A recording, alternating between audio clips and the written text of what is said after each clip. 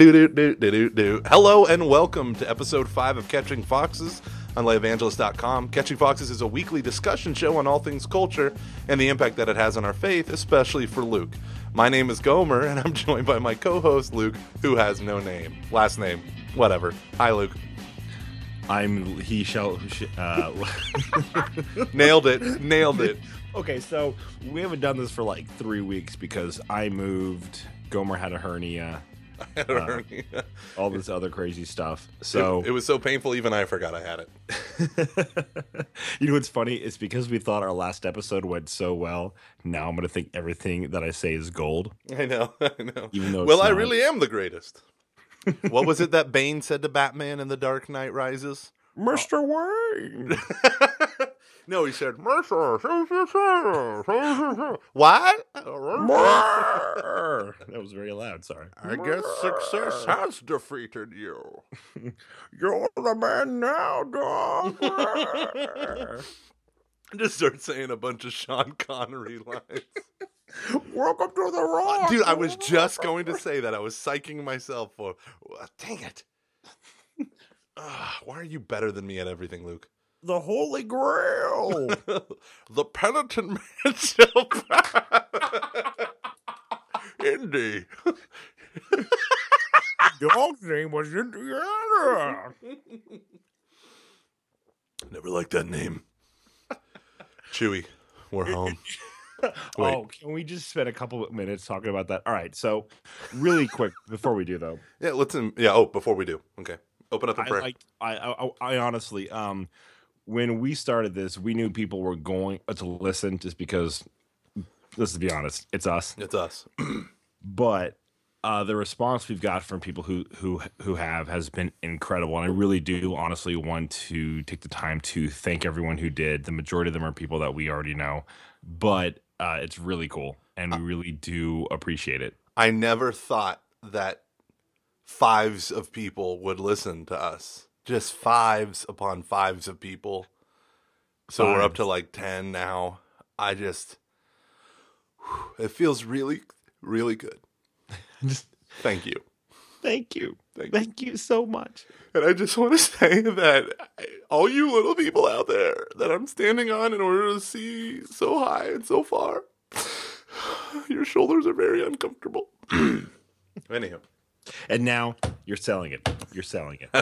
This episode is just going to be a series of movie quotes for the rest of the duration. Damn it. Anyhow. I said, well, Indy. I'm trying to think of more Sean Connery films, but nothing's coming to mind. Bond. James Bond. I've only watched his James Bond stuff in... it's been so we used to do a thing out in Colorado called beer bonding. It still goes on where a bunch of guys would hang out and we would try a bunch of different beers. We would have a theme, or you would buy it from like a brewery or or something like that, and we would watch all the James Bond films. We're going through each one, but no one really ever paid attention. But it was fun. So I've vaguely watched all of the Sean Connery James Bond films, but never actually sat down and watched them all. Anyways, Star Wars. It's not. I'm not curious as to if you cried after you watched it, but for how long? I did not cry at all. You son of a bitch. I did not cry at all. See, can I? Here's the funny thing about the Star Wars thing, right? Is I'm super excited. I could not be more excited. Could I be more excited? I could not be more excited. But I don't. I'm not. I don't know. I'm not gonna cry. You cried, though, and I made fun of you for that. I did. I got choked up. I know a lot of people who kind of were moved. I couldn't leave my office. Remember, I called you. Yeah. I was trying to do an emergency podcast because I was so stunned. This is the God's honest truth. I was so stunned and moved. I couldn't leave my office. One, because I was just so excited. And two, I didn't want to get in my car because I knew I'd be distracted while I was driving. I wouldn't be able to focus. What would you be dreaming of? Destroyed Star Destroyers and crashed X-Wings the whole time? I don't know. It was honestly... I mean, I spoke with a couple people who had that same reaction, and I don't know why. I just think I think the thing was... is I wasn't expecting to be moved like that. And it just in that, I mean, because it's not even like 90 seconds of stuff. It's a lot of black. Yeah, he really used the darkness in that one. Yeah, it's like fade out, fade in. I don't know. It was just so cool. The ship, the whole thing was great. So, anyways, you don't have to spend a lot of time on this, but I'm excited about it. How excited? Scale from 1 to 7. 6.9. Can we just do that was awful. Can we do a brief college inside joke for everyone? Yeah. All right. So, Luke, what would I say to women when I thought they were beautiful? Do you remember the scale? The Gomer scale? Do you remember the Gomer scale? I can't. I would say at the scale from 1 to Gomer. That's right. 1 being the lowest, you are totally an 11. And then the girl would go, thanks. And I would say, that was my impression of every woman. No, and then the girl would say like, thanks. And I would say, well, I mean, it's out of Gomer, which is like 1 billion. So good luck. Or, something stupid like that. But you just reminded me of that. Do you remember when my Austria group came back in the spring and everyone was saying all these jokes that I used to tell people, and there were stupid jokes that you would say, and you got so mad? Honestly, I don't remember that at all. It was really like 1 or 2 things. I think I was doing the I'm a wigwam one. Oh, that was a classic. And, like someone was like, Luke would get telling that to people, and you were like, "That's my joke." Yeah. Okay. Listen, this is a teaching moment for the kids. Whenever you're in a new situation where you don't know people, first day of college, you're out of state college, the best thing for you to do is to go from table to table, not introduce yourself first, just wait till people look at you, stare at them, and then say, I'm a teepee, I'm a wigwam. I'm a teepee, I'm a wigwam. My psychiatrist says I'm 2 tenths. And then you do that. 2 tenths, get it? It's 2 different types of tenths. Am I right? And then you would just walk away. And we wonder why people didn't like us. Oh, I didn't wonder. I used to do the thing precisely why. I'd be like, this is what it sounds like when doves cry. Mr. Wayne! Something like that. Oh, thank God for the spit. What is it? The pop filter over my microphone. Because I almost erupted Bud Light all over my fancy microphone. Gross. So, Mr. Wayne, success has defeated you. League of Extraordinary Gentlemen. The original Avengers with Uma Thurman. Okay, anywho. That movie was awful. Anywho, let's channel. Luke, you're leading us today with the topics. Do you feel like our audience is ready to dive in? Because I kind of do. Yeah. Okay. So, of course, now I'm drawing a blank. So, you want to talk about me? So we said we're kind of winging this one, but there's a lot that I want to cover. So stick with me. Can we just talk for a second about a montage of Heck? Yeah, I haven't seen it. Because I was okay. Well, it's very good. I think that you should. It's dark. It's really, really dark. Well, it's about Kurt Cobain, and it's the most honest human portrayal of him that I've ever seen. Either that I have read in a book or seen on TV in like a behind the music-esque type of thing. It was really good. Like excellent, actually. Sorry, I was just getting another beer when I heard you talking about this. I was very excited.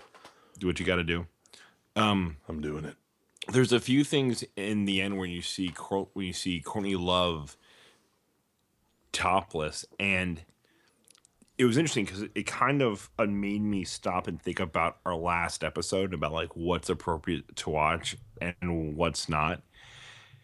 And it caught me off guard, but it wasn't very erotic. It was more just like personal and intimate.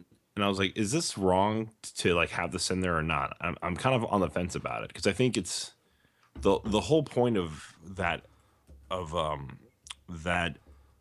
documentaries to get an honest human portrayal of Kurt Cobain, and towards the end, that obviously involves Courtney Love, and it was actually kind of like an intimate like moment, and at the same time it was actually kind of sad too, and it didn't seem.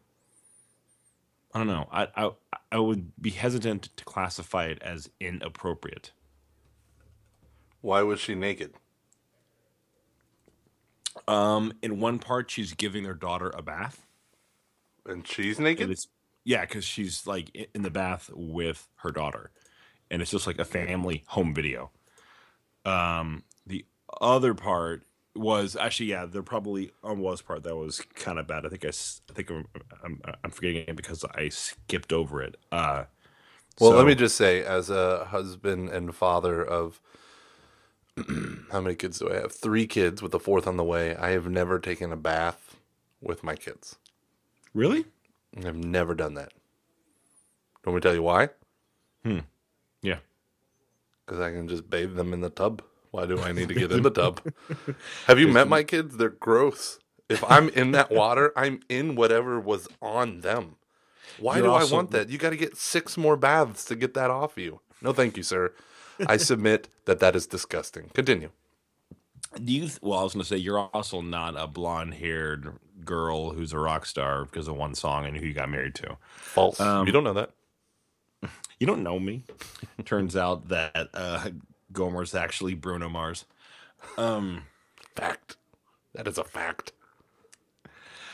It's man, it's in my head now to like try to make jokes, and I'm thinking, is this funny? Is this funny? I don't know. Instead of just being in the moment. Luke, just be in the moment. Then I'm going to ask you questions. Here we go. Shoot, Luke, what is your least favorite Christian rock band? Probably like some stupid crap like Avalon or something like that. Avalon. It is Avalon, Mr. Wayne. Okay, next question. If you were a flavor of ice cream, what kind of flavor would you be and why? Rocky Road, because it's so good and somewhat complex for an ice cream. Not that complex. I mean, it's, Oh my God. It's pop ice cream, but big fan of Rocky Road. It's pop ice cream. I mean, I'm so hipster. I try to eat ice cream that literally has rocks in it because I want it to be authentic to itself. But, I mean, there's a lot of people know Rocky Road, so I kind of feel like, you know what? I knew Rocky Road before Rocky Road was Rocky Road, No, Back then it was just called a road. It wasn't presumptuous. Listen, just because I have a mustache now. Are you wearing a complicated scarf? I wish I was.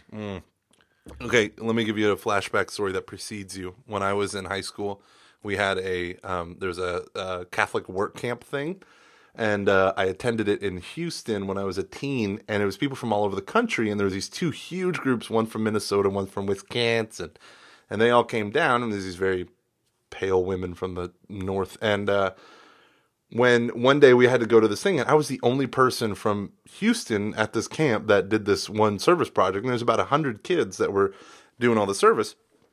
And we would break up into smaller groups and go to these different places. And then for lunch, we all came back together. And the camp reading, or the little spirituality piece, was the Gospel of Matthew, where he talks about you are the salt of the earth. And then the follow-up question, which is the reason why people hate youth ministry, is the follow-up question was, if you were a flavor, what kind of flavor would you be and why? It's like, how does that have anything to do with being the salt of the earth? So anyhow, so everyone went in the circle, and they would say things like, I'd be chocolate. And the lady would go, oh. And this lady who was like happier than happy, she'd go, oh, why do you like chocolate? And they would respond, because I like the taste of chocolate. And it would go that way for 70 kids. Just the same kids giving the same BS answer, like, just shoot me now, get this over with. And then it comes to me, and I go, and people were like, I'd like Rocky Road. Ooh, Rocky Road. Why would you be Rocky Road? Because I like the taste of Rocky Road. Of course, you'd be like, because it's like very pop, but still authentic to itself. And I'm from the Rockies of Denver, and okay, anyway. And so it comes to me, and I said, I would be chocolate. And they go, oh, okay, why would you be chocolate? And I said, well, you know how people say that when they eat chocolate, it makes them feel better? And all of a sudden, this woman, like a light came on, and she was like, oh my gosh, this teenager is giving me a real answer? And she goes, yes. And I go, well, I feel like when people come and talk to me, I make them feel a little bit better. She goes, oh, that's great. And I was like, yeah, plus that's how I like my women. Everyone starts dying laughing, all the kids, and then the lady goes, oh, girls, you better work on your tans. And then everyone immediately stopped laughing. And then it got awkward and somewhat racist. Yeah. The South. We will not rise again. No. No. So let me ask you a question. So I keep feeling the need to kind of explain what we're doing because we are still pretty early in all of our episodes. So again, on our show, we talk about culture and faith and how those two intertwine. And there are going to be times when we probably will talk about one a lot more than the other one. In youth ministry, I'm starting to see that there's a growing trend to really pull away from events and programs and big conferences that don't have a personal touch and a bunch of things like that. As a person who's involved with a lot of those things, you talk at the student conferences, other things, do you see that as a good thing? Does that concern you? Youth ministry has always had this tension within it as you sneeze into the microphone. You're welcome, world. Youth ministry has always had this tension within it. And the tension is, one, it's all about reaching out to the individual, personal connection, one-on-one, relational ministry. And then the other thing is this tension to approach, to win over, to appeal to satisfy the crowd, right? So the idea is it's all about the individual, but at the same time, it's high school. They're in groups. They define themselves by the groups that they put themselves in. So our goal is, number one, we're still within the parish-based youth ministry. We're still lumping them according to grade, according to age, whatever it is. We're still lumping them into these categories, and so we're going to serve the masses. So then the approach is, well, how do I serve the masses and the individual? Now, I'm a big fan of Life Teen. I've been a Life Teen youth minister, and Life Teen is not God's gift to humanity, but Life Teen, I think, tries to do something very unique where they do the large group thing. Every Life Night is broken down into 4 parts: gather, proclaim, break, send. The gather sets the tone. The proclaim is the teaching that everyone hears. The break is the breaking out into small groups, and then the send is bringing everyone back together for one final prayerful, I hate to use this phrase, but a prayer experience that kind of unites the whole teaching and small group experience together. Now, I think what the goal is with groups like that is to get the best of the large group experience, where it's less threatening in one sense to be in a large group because you can kind of be anonymous. You can just sit there, you can sneak out your phone and text and, whatever. You can lean your head up against the wall in the back and you can listen, you can engage, you can disengage, you can daydream. But when you're in small group, there's no hiding. Now, there are some kids who hate large groups and there's some kids who hate small groups. But I feel like you got to have this balance. Now, there's always this tension, right, between events and relationships. The things that events do well is that events speak about a topic or whatever. What they do is they try to gather together the kind of the best presenters that they can in order to deliver the most authentic and impactful message that they can. Because we all know what's happened when you have boring, disengaging, uncaring people teach versus people who love their audience, who have experience with their audience, who are expertise in, have expertise in a certain subject area to present. You want people who are in love with the subject to present to people that they also are in love with. That's where dynamism and all that stuff happens. So with events like, let's say, a Steubenville conference, you're experiencing this powerful dynamic of large groups of teenagers, 1,000, 3,000, 6,000, all rallying together, all gathering what we would call a Catholic identity, but and at the same time they're getting the best music, the best priests, best confessional experience they could ever have, and if I do say so myself, the best speakers, right? Yeah. The problem is that's also a treetop experience, right? And they're swinging from treetop to treetop to treetop. If all of our ministry is just events and there's none of that relational connection, then we're sending our kids from treetop to treetop, but life is not lived in the treetops. Life is lived on the ground. And so you'll find these kids swinging from treetop to treetop and then all of a sudden find themselves in a clearing and their whole faith bottoms out and they crash and burn. So there's always been this tension. Now, here's my deal, Luke. One time I did a diocesan youth conference, right? I was the MC and I gave 2 out of the 5 talks. Now, there were 500 kids that came to that youth conference, and the guy who led it, who organized it, was beaming from head to toe. 500 this year. And he said, have you ever seen so many kids? And I was like, well, the Steubenville conference. He's like, oh, yeah, right. They have like thousands. And I said, yeah, but my youth group's 400 kids. And he looked at me. He's like, what? And I was like, yeah, my youth group, my weekly youth group is 400 kids. And he's like, how do you even deal with that? And I said, well, we really don't very well. But now, Luke, the youth group at my parish, when the confirmation students are with the rest of the students, because they're all high school students, it's over 700 kids. Wow. So then the question is, how do you do relational ministry that doesn't become events? Or how do you try to be super authentic when you're running event to event to event as just your youth group night? I mean, I know we had friends in college who they got a job as a full-time youth minister with 30 or 20 kids in their youth group. Mm-hmm. When I graduated, I went to a youth group. I mean, I was the assistant coordinator or the coordinator of Life Teen at my parish, the parish that I grew up in, and I started with 250 kids and grew it to 400. What do you do with that? Well, you train volunteers who are core members to make that super personal. But you keep finding out that as time goes on, this is what most youth ministers. Can I let you in on a secret for youth ministers? Absolutely. Okay, youth ministers are exhausted trying to come up with this stuff on their own. So they love taking their kids to places where they just get to be with their kids. So that's the best part about Steubenville Conference is I don't have to plan a talk. I just take my kids to the talk.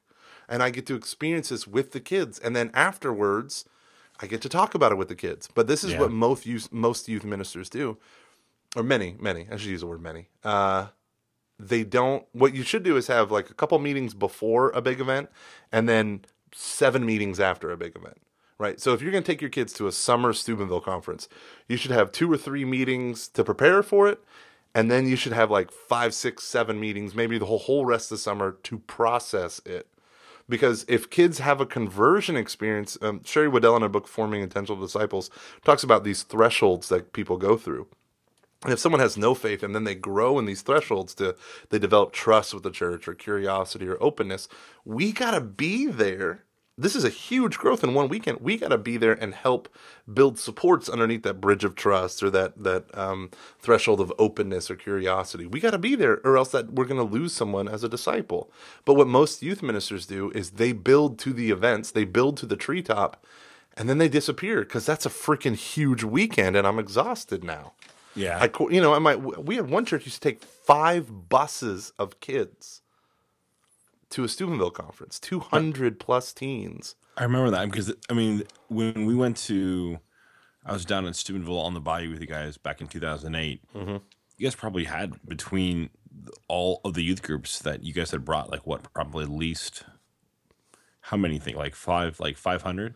Well, between my group and the girl who I broke up with's youth group that I was in bitter agony over because I proposed to her and she said no. And then we had to go to Steubenville on the bayou the very next weekend and I had to see her the entire time and cried the entire time. Is that the other youth group that you're referencing? And I had to stand by you the whole time. Be like, it's okay. It's okay. It's okay. Okay, for the record, you literally did do that. I know. I hung out with your youth group almost the whole time. I know. Screw David Huss. I was also working. Passing out stickers for David Huss' solo career and then holding me and saying, it's going to be okay. This is how doves cry. And you are my precious little dove. Yeah, that was a brutal weekend. But We took 200 Wait, or 100. okay, Yeah. really quick, Yeah. just so everyone knows, she became his wife, so everything worked out. Well, my Yeah. paramour. Yes, no, we are married now. You know what's funny is my old church that I was youth minister at that took the 5 buses. That's a different church than the church with the 400 kids. That I took the 5 buses with. We just were invited back, me and my wife, to give a couples in prayer series talk, and me and Shannon are coming up with all the prayer stuff that we do as a couple and as a family and stuff like that. And then right at the end of Mass, I looked at her and I go, "We're scrapping everything. That's crap. We're going to talk about our breakup." And so we did. That was the whole talk.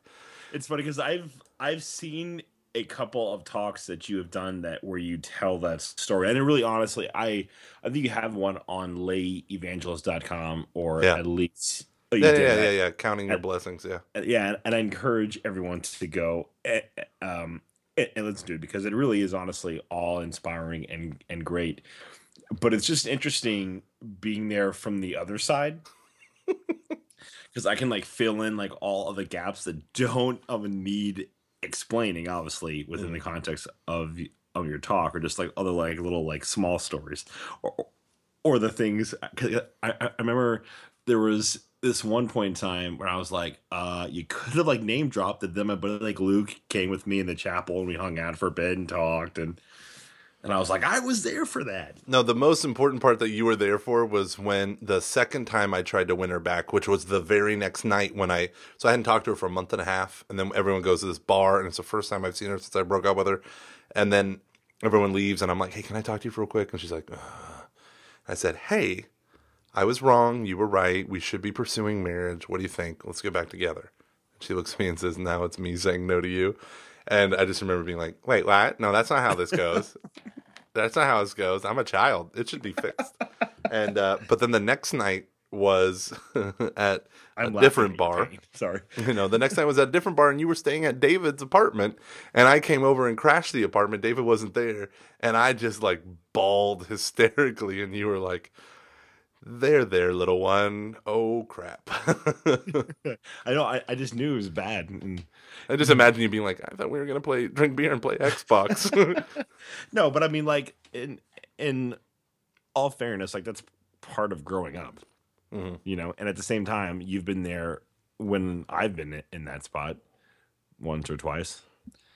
Or 3 times. Once or twice or 15 times a lady. Do you remember the time when you started bringing up the most horrible stories ever? Ladies and gentlemen, this is the part where we rip out our hearts and lay them on the table and show you how bruised they are. And then we'll get back to talking about youth ministry and discipleship. Everybody hurts. I just imagine Sean Connery, him singing that, and just a shot of half of his face, and that's all you see, and be like, Is he wearing the Bane mask? Sure. Is when you were. I remember because you were trying so hard, just you were. It was so obvious that you wanted to authentically love her, And I remember this one time we were at our buddy's house at the pool, and we're all hanging out, and you were being so encouraging, and all of a sudden, you can edit this out if you no edits, Luke. You know our rule. She left crying, and I was like, "Wait, what?" And then you were sobbing, and you collapsed in their front yard, sobbing hysterically.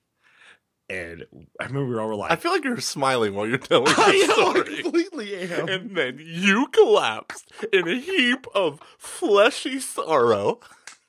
No, I'm I don't know why I'm laughing. I'm not laughing at you Because because it turned out so well. Yeah. Honestly, I remember we started praying over you and stuff, and it was so intense. Yeah. Can I tell you when that day was? Do you remember when that happened? It all kind of blends together, to be honest. Because I remember it like yesterday. It was my birthday. That's right. May 25th. Everyone write that down. My birthday, May 25th. Donate at layevangelist.com/donate so that I can get a new iPad. But we all had gone over to a friend's house, the same friend that you were staying in the apartment, David's, the same friend that you were selling stickers for, or giving away stickers during the Steubenville and the Bayou conference. But we went to his house, and all of my friends were her friends, so I just invited everyone. And then I tried to woo her. My mom, I remember I was talking to my mom. I'm like, she's coming to the party. She's actually going to come. I'm going to try to win her back. And my mom goes, did you get her flowers? And I was like, no, that'd be awkward. Hey, so Mike, then at the end of it, but she Michael, she drank a little too much. She wasn't like hammered drunk, but she drank a little bit too much and was very not angry and bitter with me. And so I took that as a sign of, Michael, I really am in love with you. You just need to ask me tonight in front of all of our friends. And so I did that like 47 times in a row. And every time she kept saying, stop talking about it, I would be like, okay, totally. Yeah. But just like, until you say yes, I'll stop talking about it. And then she got in the car and drove away, and I died. Everybody hurts. It's okay. So, I mean, the point of the story is Youth ministry. you made it through the winter of your discontent. Man, I was so depressed. My friends stopped cheering me up because they were getting depressed. I remember Brother Peter Francis, the artist formerly known as Brian Kelch, who's my roommate. He goes, Gomer, stop it. Listen, there is a light at the end of the tunnel. And I remember explicitly saying, yeah, there is a light at the end of the tunnel, and it's an oncoming train. Thank you. I remember that. Yeah. Oh. And he just shook his head no and put his hands up in the air. And he's like, I don't know what to do. I got to walk out. All right. This is the last thing that we should say that we really should get back to what we're talking about. Youth ministry. All I keep thinking about is my aunt who goes about our last podcast. She's like, you guys had a really great topic. It just took you a long time to get to it. So in my mind, I'm like, what's your aunt's name? What's her first name? It's my Aunt D, and she's great. Aunt D. Listen, Aunt D. I just want to have a moment between me and you. I totally agree that it took us way too long to get to that topic. You are so insightful. But Aunt D, if I may call you that, I believe part of the glory is the journey and not just the destination. So today, Aunt D, I want to invite you into my car, out of my dreams and into my car. Get into that passenger seat and let me take you on a journey of the winter of my discontent. I love you. I need you more in my life, Aunt D.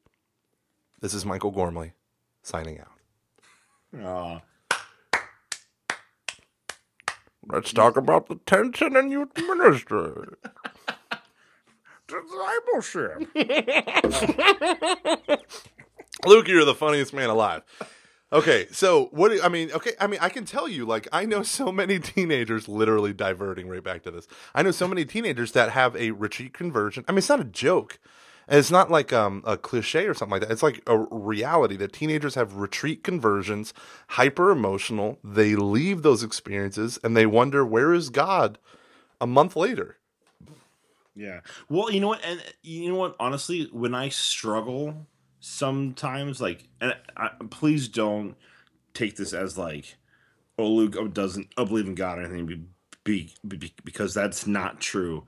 But at times when I see that, I think, okay, so God wants to be a part of their life.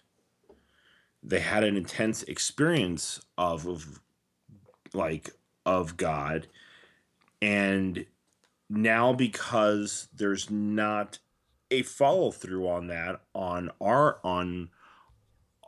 end, they will kind of like lose touch with God. So where's God in all that? Like, is God as powerful as we think that he is? I guess what I'm trying to say is, why can't he transcend our failures for people who want to honestly know him? Yeah. Does that make sense? Yeah, I would say this. In part of our discussion, not instruction, the idea is that teenagers are extraordinarily emotional, and that's part of their strength as teenagers, right?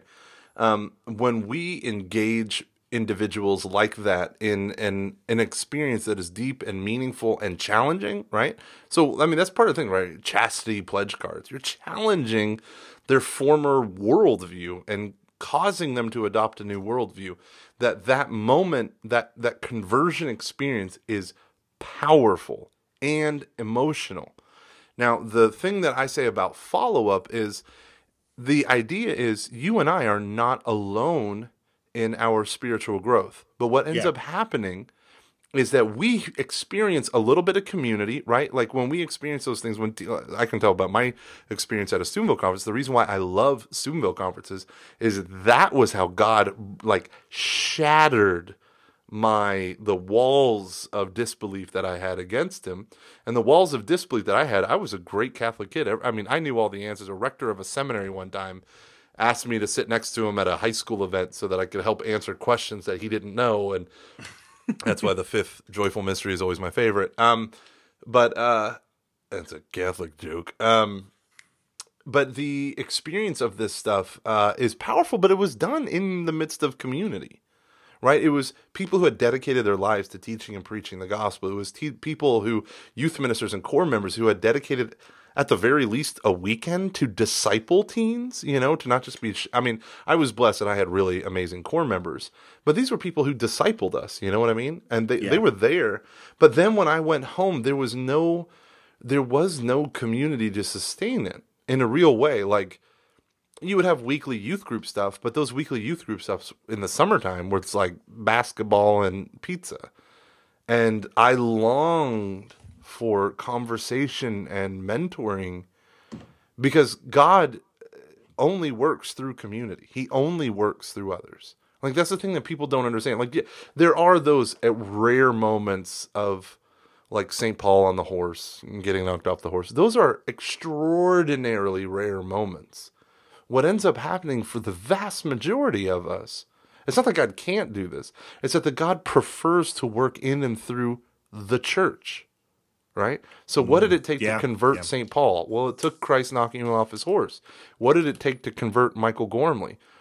5 amazing speakers, some music, and youth ministers who cared about me. Now, my youth minister at that time is now my boss. Like, I was a youth minister. She hired me to be a youth minister after college. I did that for 3.5 years, left, did youth ministry elsewhere, and now I'm back doing adult faith formation, working for her again now that she's the director of parish faith formation. But the experience of that is the experience of community. And when youth ministers don't do that for their kids, then the youth ministers, I believe, are the ones to blame. It's not the kids. It's not God.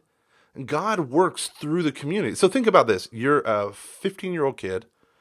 You have had a pretty physically sexual relationships with friends. You've had friends with benefits. You've had, girlfriends or, whatever that you've gone, quote unquote, too far with.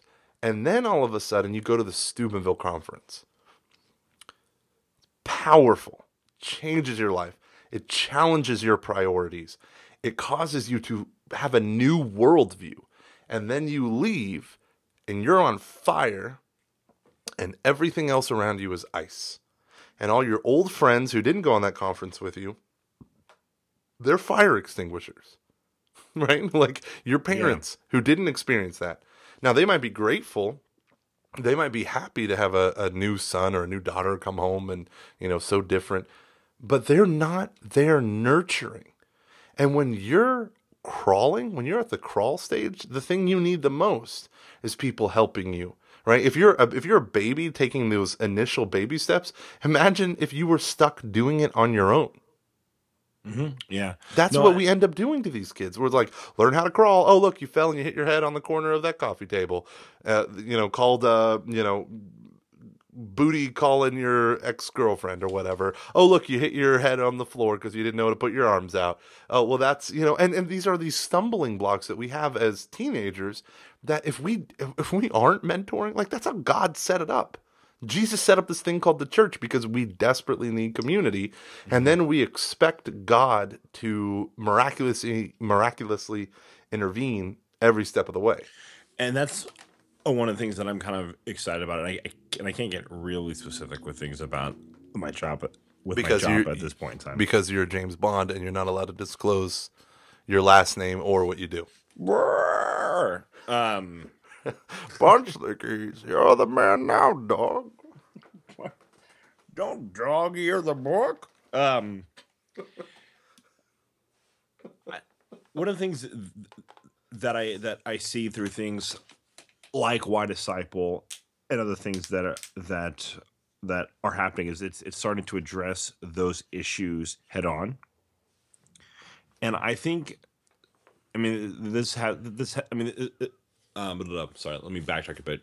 This is a thing that, I mean, we could do a whole other podcast about, but I'm curious to see how when we start to really equip and challenge teens to become a missionary disciple amongst their peers, what that's going to look like. Because I'm wondering if it'd be really cool if we can get to a point where they don't have to always look for a youth minister or for a core team member or for that, because there's only X amount of hours in a day and there's only X amount of people who are going to be able to help you out on a consistent basis.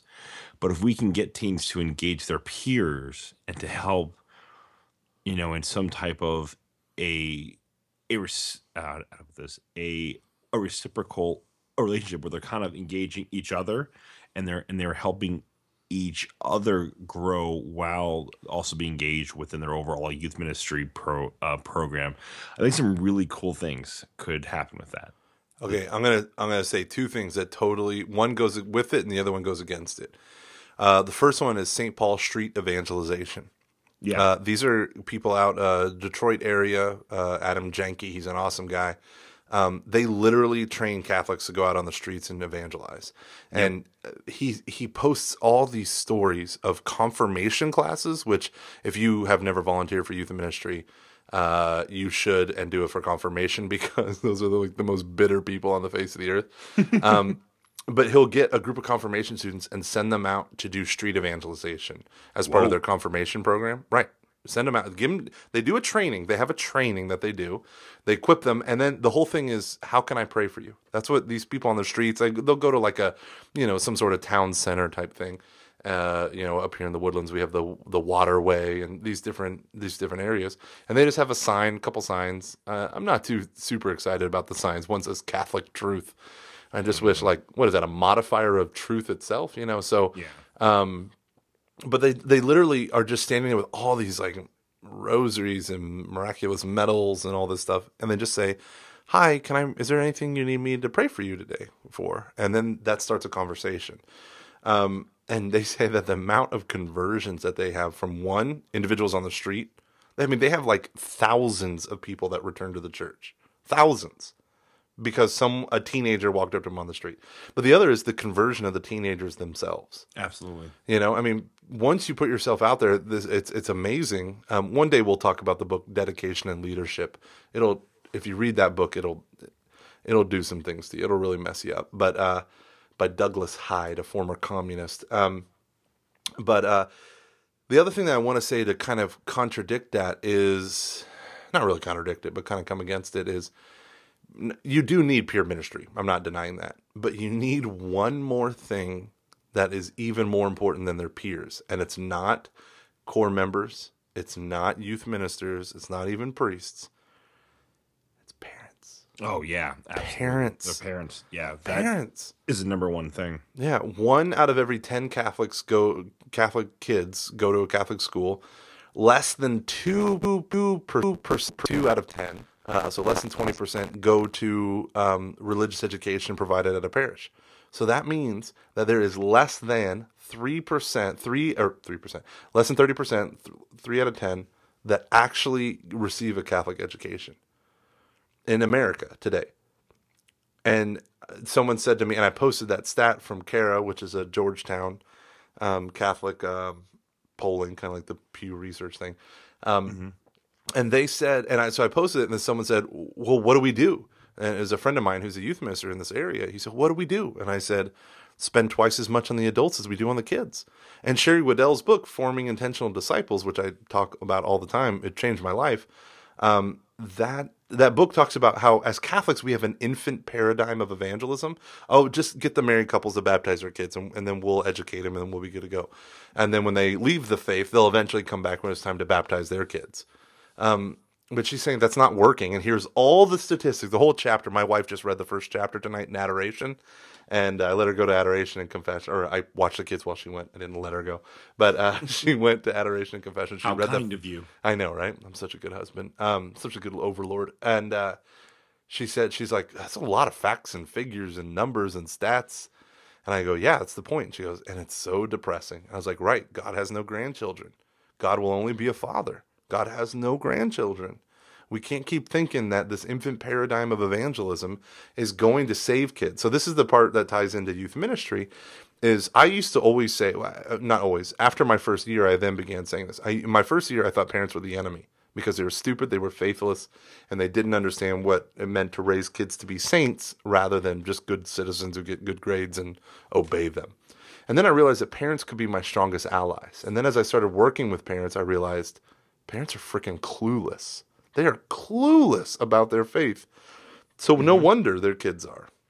I mean, the parents were raised in paper plates and cotton balls, and you glue them to the paper plate, and look, you're a lamb of God. And that's all they knew about Scripture. And now we're asking parents who were bored to death of their religious education or the theology class of their Catholic school. They're bored to death with it. It was meaningless. It was water. It was drivel. It was nothing. And then we asked them to send their kids to be baptized, to get married in the church. It was useless, pointless, meaningless. And now we're reaping what we've sown. It's as if the church decided for a whole generation to give up on them, to not teach the faith. And this is what we're experiencing. So my job, my goal right now in adult faith formation is still, I feel like, tied to youth ministry. After my first year, I realized not only that parents were my biggest allies, but what if I actually tried to convert them? You know, what if I went after them instead of just exclusively going after their teen, instead of creating a barrier between them and their teenager? That's what I was doing. So then I started holding theology of the body seminars, and I would invite parents and teens to come, you know, and I didn't do whole family catechesis and all that stuff, but we looked for every opportunity to involve the parents, because that's, if we can convert the adults, then we'll convert the kids. Not all of them, because how many kids follow in their parents' footsteps? But I'm talking authentic followers of Jesus and not just people who show up and have good enough attendance. Mm-hmm. Rant done. Yeah, I couldn't put it any better myself, except for one quick thing, just to affirm what you were talking about in education. One of the first things that you will learn about classroom management is that you have to model what you expect. If you want your kids to be on time, you have to be on time. If you want kids to be organized, you have to be organized. If you want kids to be fully engaged and paying attention, you have to be fully engaged. And it's because all teens are they're trying to understand how, who am I? How do I act? And they're trying to get that answer from their peers and from the rest of the world, especially people who are in positions of authority, i.e., parents. I hope that's a correct use of the word i.e. there. I don't speak German, so I don't really know. I-E-E-G-U. Huh? From Get Shorty. But no, and looking at all this stuff, imagine if the tables were turned. Adults were disciples of Jesus Christ. Adults were followers of Jesus. Adults reprioritized adults had the priorities of the gospel as their priorities. Yeah. What we would call conversion, right? Metanoia, a change of the mind, going beyond the mind, right? Something that is a whole life experience. But what we experience of most adults is what we experience of most teenagers. God's important in some way, but I got other things going on. And as long as there's a number one, a number two, a number three thing that's above God, you are never going to get, in the individual heart, you are never going to get what all your programs and events can, they're going to run up against. The idea of conversion is a powerful one because it's kind of two things. And this kind of goes back to the original comment about the tension between the individual in the event, is the idea of conversion is, for many people, there is this one impactful moment that they can point to and say, that's when God was real. That's where I encountered Christ. But then there's a second conversion that we call integral or ongoing conversion. And there are so many people that just, because it's not the emotional high of the impact, that they drop away. They pull away. Mm-hmm. But here's the deal. You want to ask why doesn't God, keep intervening in that way? Or why is God not strong enough or whatever? I mean, obviously God can do whatever he wants, but the answer is this. What if God kept pouring out the same emotional experience, the same powerful, emotionally felt, physically felt experience that you got when you were 15 years old at a conference? Number one, that'd be exhausting. Exactly. But number two, and this is the deeper one, wouldn't there be a danger? And Luke, you're a charismatic community baby. Maybe you can answer this from your own personal experience there. Wouldn't there be a danger of falling in love with the gifts rather than the giver? Falling in love with the emotional high that I get, the emotion, the warm fuzzies and all that stuff, rather than the God who gives me that. I think God deliberately veils himself, withdraws, pulls himself away, enters into the desert, and then sees if we'll follow. He woos us, and then he removes himself from us to see if we'll actually have the courage to follow him. Oh, yeah. I cut this part out if you want, honestly. No edits. Do you remember in college we would call it emotional masturbation? Yeah. Completely true. Yeah, Because I mean, you just get addicted to that high, and you really, honestly, you lose. You don't really. I don't know. It was really funny because our two stories are coming to mind for me, and one was the first time I ever really heard that term of the integral conversion. I'm sorry if I'm getting that wrong, but it just reminded me of when I was in Austria. I was having a really hard time. It was funny because I was, like in Rome, and I was experiencing God and all these. I was really starting to see how God had been involved in our world for such a long period of time, and really coming to see how he was involved in our world from, the book of Acts up until the present day in real concrete ways. It was honestly overwhelming, and I was overwhelmed with like my own like sinfulness, and just I was like, where are you in my life? Well, I am so far from all of this like beauty that I am seeing. And there was this great priest who had gone to Steubenville, who was studying out in Rome, and we kind of did like a born again in the spirit thing over all of the nights while we were in Rome. And I went to a confessional with him almost every night, and we kept talking about that, and just about like, and what that actually looks like, and I really don't remember a lot of the specifics of our conversation, which really bums me out. But I do remember being very encouraged, and it set me down that path, understanding that this is where I was in this part two of my conversion that I was going to take for the majority of my life, and that was okay. Yeah. And then the other part was when I heard a talk by our buddy Brian Kissinger, where he said, when we praise God, when we do charismatic things, it's not about trying to it's not about trying to experience God in these ways as much as it is saying who God is and crowning him the king of our heart. And that dramatically changed how I worshiped, because like growing up in a charismatic family, I faked being slain in the spirit for the first time because I just wanted it so badly. I'd seen it. I've seen people speaking in tongues my entire life. It doesn't freak me out at all. Probably should, but it doesn't. And you can, and that's just a danger. Like all things. I don't think that this, just because I've had that's been a struggle, that it completely like writes off the charismatic movement. I think you can have that. I think you can have those those same issues with the ultra traditional masses or anything like that. Oh, would you agree? Yeah. Yeah. So, and it just like having to really understand that, hey, like when I'm doing this, it's not about being detached from outcome is so important in all aspects of life, including spirituality. I really think so. Like being like, I'm okay with whatever happens. Like thy will be done. In a certain way, I've come to learn that's about being detached from any kind of outcome.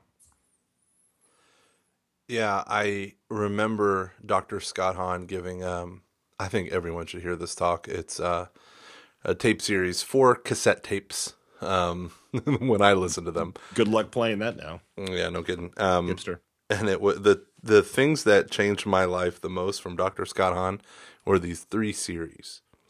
One was Where is God in an Ungodly World? Just the title alone shook me. And that's where I became convinced that God is real. And Christian answers to the idea of human suffering and all that. But then the other thing was, so Where is God in an Ungodly World? And then the Sermon on the Mount, the Beatitudes and the Sermon on the Mount, just powerful stuff. And then lastly was, what is the cost of the new Pentecost? I can still remember it. Actually, back in 2005, I recommended it to our old roommate, John, and his soon-to-be wife, when they were about to take some trip to see her parents before they got married. And she said, well, as we drive, we want to listen to something cool. And I said, well, your parents are community babies, right? Like listen to this one. And in it, he says, for so much, this is a paraphrase, but for so much of the charismatic renewal, people focus on the warm, fuzzy feelings they experience having the Holy Spirit like overshadow them. And he said, but that's not the point of the charismatic renewal and these manifestations of the Holy Spirit. The point is not to feel warm fuzzies. And this is the thing that destroyed me. He said, but the point is to feel cold and clammy like a crucified Christ on the cross. And if your experience of the Holy Spirit never brings you there, he said, then that's a false spirituality. And that, I remember just thinking, after my first Steubenville conference, where I felt the power of the Holy Spirit and felt that amazing warmth, and where many people will say, and if you don't know, if you have never experienced the charismatic renewal, get to some Catholic charismatic center and experience it. But this outpouring of the Holy Spirit, where I feel like I've received God's love, like head to toe. Everyone uses the same description. Head to toe, I was on fire. I felt the heaviness. I felt the lightness. I felt this. I felt that. But what they say, just head to toe, I knew God loved me. But that's the first step. If that's it, then we're babies. We're infants. Yeah. St. Paul, or the author of the letter of Hebrews, says that, I fed you milk. Now you should be going on to solid food. But I find that I still got to go back to the milk. And the whole idea is, it's so comforting to have those experiences, but it's not enough to sustain a walk with Christ. Yes. Christ says, deny yourself, take up your cross, and follow after me. And so that's why Dr. Hahn said, the real thing is to be cold and clammy like a crucified Christ on the cross. And it's alliteration, so it's true. Dude, that blew my mind, actually. That just I heard you gasp. The past 10 years for me, so anyways. I heard you gasp a little bit. You went, oh. I did. I was like, whoa, because it's so fun. Like, that's the thing that, for me, I think, when I think back on the past, 10 years, because I think you probably remember when I was going through a lot of the time when I was like, guys, I don't know if I can even call myself a Christian anymore. I'm having such a hard, I was, to quote Saint Therese, I was tempted by profound atheism, or just, or agnosticism at times. And it's just, I've really come to understand the importance of transforming and renewing your mind or your intellect. And I think that's, at least in my own life, that's what a lot of that has been. When it comes to feeling that coldness, is going, okay, so I have to be mind over body. right now, which is a phrase that I've always come back to ever since I first started playing sports in high school. Is that it was always on the mind over body, and I think that's what a lot of that comes down to. Is like you have to develop, you have to convert your intellect. You have to learn to understand who God is, and I think that ultimately helps us encounter Him in new and honestly profound ways. As a married man who looks at his wife, she's still I know so much about her. I know her furrowed brows and rolled eyes, and I can tell they speak volumes to me. But she's still a mystery to me, and she's a mystery to herself, and I'm a mystery to myself. And if in human relationships, we are part of the growth in our relationships is growing within that mystery of each other, why would we expect any less of God? Why do we think that? I mean, even St. Paul, I think people miss the. A lot of people want a St. Paul experience. I remember our good friend David, that I've talked about now 3 times. David one time used to say to me, he said, if God were just to appear before me and just tell me what to do, I would do it in a heartbeat. Why doesn't he do that? And I remember this great line from Peter Kraft, Dr. Peter Kraft, who says, if God wanted you to know in a clear and infallible way, he would have revealed it to you in a clear and infallible way. So maybe God doesn't want you to know in a clear and infallible way. Maybe God wants you to trust. Now our friend David is a seminarian, and he's well on his way. He's about 2 or 3 years from being a priest. And you sit there and you think about that. God is absolutely mysterious. He's so mysterious because even the aspects of him that I know in relation to myself and the encounter that I've had with him myself, I'm mysterious. Have you ever done something and said, why did I do that? Like, that's a mystery. Like, you're literally the only person who can answer that question. Why did I do that? You did it. You're the only one that knows. But we say that, and what about God? Like, if we believe that God is real, then that means that he's infinitely above us. And so that means that I can't know all of his ways. And it is absurd for us to demand God to unveil himself in the way that suits us, because then he would not be God. Now we, in our limited understanding, are like, God, why don't you just appear and take away this element of faith and just give me knowledge? But in my own relationship with my wife, there is so much mystery. There's so much things that I just have to trust her in. There's so much that I just have to surrender to her goodness. I just have to trust her. I have to trust that she's going to do the right thing for our kids, that she's going to do the right thing by me. She's going to do the right thing by our finances and all this stuff. I just have to trust. I don't know. I can't predict. And yet when we turn to God, we're like, you need to do this and this and this and be like this and this and this. That's when we realize that God is just an abstraction to us. That's when the atheist and the Christian make the same mistake. God is a quantifiable abstraction. I've figured it out. I've solved it all. And that's why I think this podcast is awesome, because we're all about discussion and not instruction. We acknowledge that there is real truth out there, dogma, belief, doctrine, all that good stuff. But those are shining lights by which we navigate, Aunt D, the journey through this life that we don't, I mean, we only have headlights. We don't know the entire way. We only know the 20 feet in front of us on the dark country road that is our life. We don't know the entire road. And that's because we can't. We can't know it. It's not because God's holding out on us. I really don't think that. Yeah. And it's one of the things that I've been experiencing within the past month or so is just trying to be patient with God and myself. Well, Luke, wait upon the Lord. We went deep. Good job. Nope, I'm editing that out. Continue. Luke, what are you listening to on Spotify?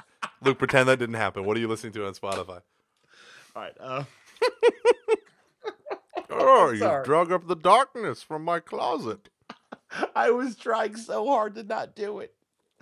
And then you brought him up again. All right. So on Spotify right now, I've been on I'm trying to challenge myself. That's good. Challenge yourself to music. Yes, continue. I mean, I'm going to the gym, but challenge yourself with music. Oh, I'm sorry, I've been working out. Actually, I was in great shape, then I gained it all back.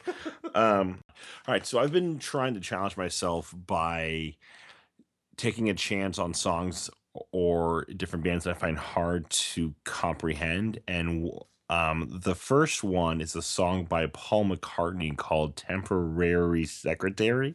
It's off of McCartney 2. I believe it's an album that came out in like either, I think it's in the late 70s or in the early 80s. I could be completely wrong on that, but it's grown on me a lot, and it's extremely good. It's really, really weird. It's actually the weirdest Paul McCartney song that he's ever made, either, just on his own or with any of his bands, being the Beatles and Wings. So it's a really weird, fantastic song that takes a lot of time to kind of chew on and dive into. Childish Gambini, love the song Sober. The new Copeland album is still great, and I'm ashamed for saying that I just discovered this band. I'm probably going to pronounce their name wrong, but Sleater-Kinney, their song Surface Envy. So good. So good. So good. You scared me there. And that's I was like, you're back. That was my way of letting you know that I'm back. Oh, and still into my avant-garde modern jazz by a guy named Diamond. Terrific with his song "Kill the Self That Wants to Kill Yourself." Oh, Luke, you are. Oh, I'm sorry, Diamond Terrifier. If you could describe yourself, Luke, with 3 words, what would they be?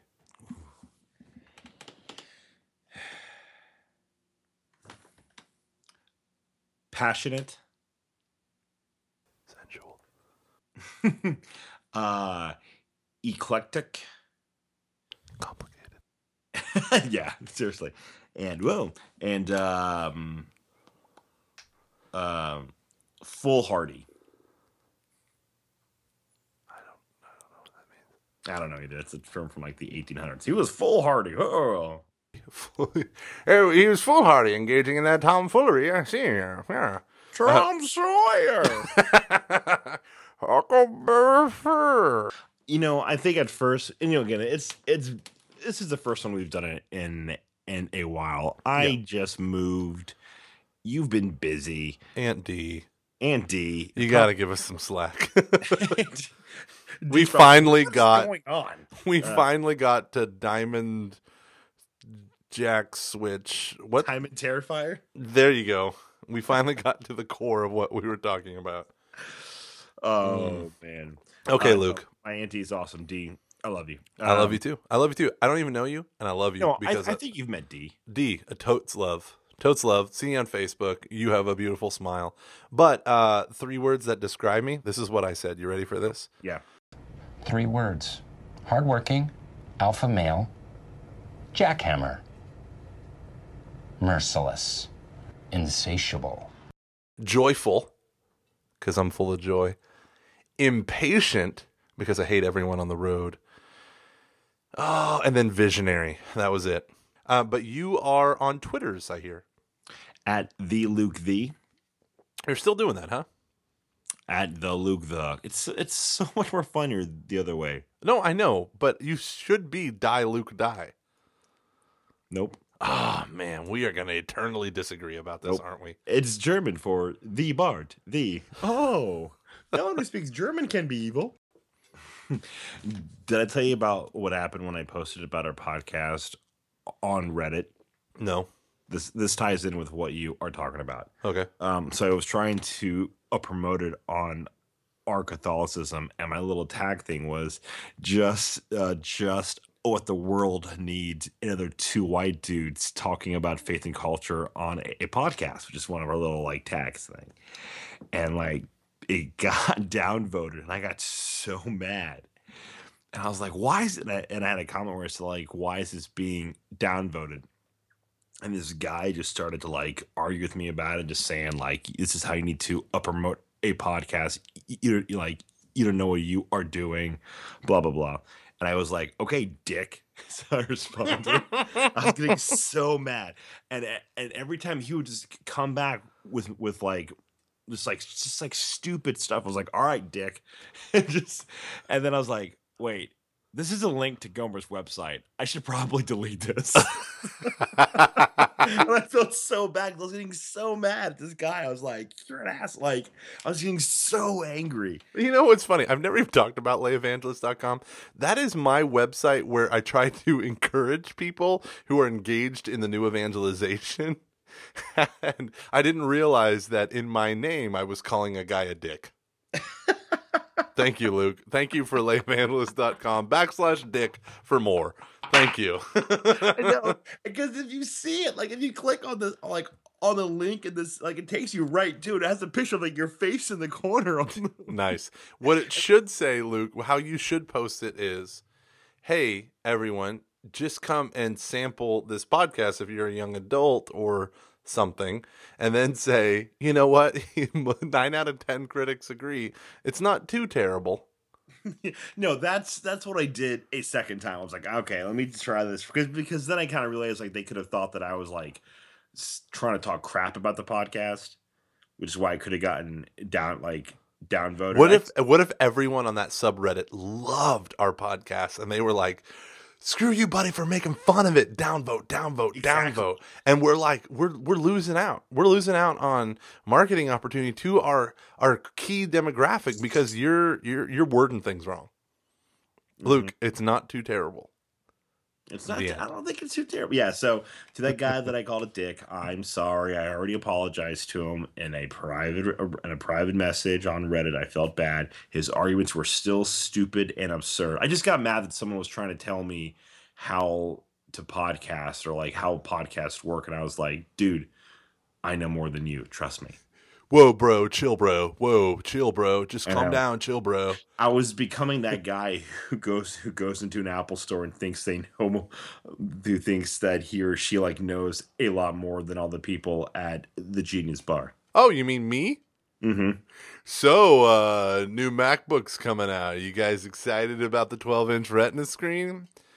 Do you know how many pixels are on that Retina screen? I mean, it's so low powered. How did they do that with the motherboard? I know how they did it with the motherboard. They bought PA Semiconductor about 10 years ago. That's how they did it with the motherboard. I was like, why are you talking to me? Anyway. The guy's like, I'm just a customer. I'm like, oh, I'm sorry, you're wearing a blue t-shirt. I didn't know. They're clearly wearing red t-shirts here today in honor of Pentecost. I'd like to think that instead of Ash like working out, this is what you're doing. Oh no, this is the gym. The gym is the Apple Store. I bought a series of one-on-one training events, and I just go walk around the store. Oh, I got this one-on-one card. This is my gym. It's how I work out. Hey, so have you read the latest Daring Fireball John Gruber post? It's pretty wild, huh? I don't claim to know a lot about Apple because I have an uncle who anytime that I feel like I know some stuff just tears me down with it horribly because he knows a lot more, like way more. He's an Apple guy, right? Well, yeah, he's done his company has done a lot of work with Apple. So he's like, yeah, stop. Yeah. So anyways, I actually I have a plan to try to introduce you to at my wedding. So because I think like, yeah, man, this is the guy that is going to get me some discounts. Oh yeah, I don't know if I think he can still get that.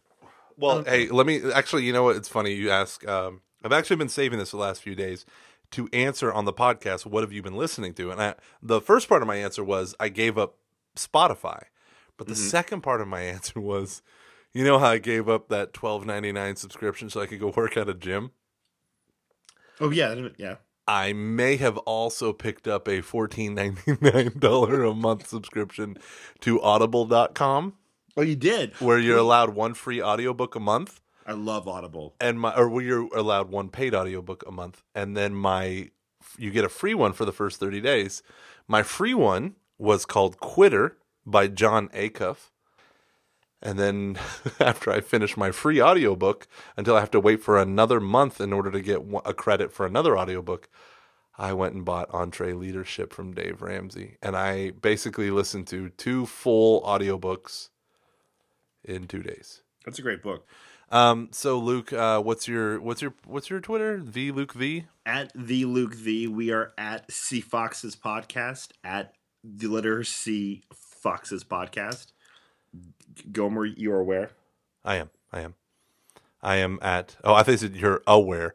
I'm like, I am. Yeah. I'm aware of that. Oh, you're asking me something else. Oh, you don't pronunciate well. Oh. So many things I want to say about that right now, but I'm not. I'm not at all, Luke. I'm at. Wait, which one should I do, Luke? I know. No, I'm kidding. No, I'm at Lay Evangelist. At Lay Evangelist. I'll just push that. I'll push that. Even though at AMD Gomer is more appropriate for this podcast. Son of a gun, I did it again. Anywho, everyone, I want to thank you for listening to this beautiful and very produced, maybe even overproduced podcast. I'm Michael Gormley at layevangelist.com.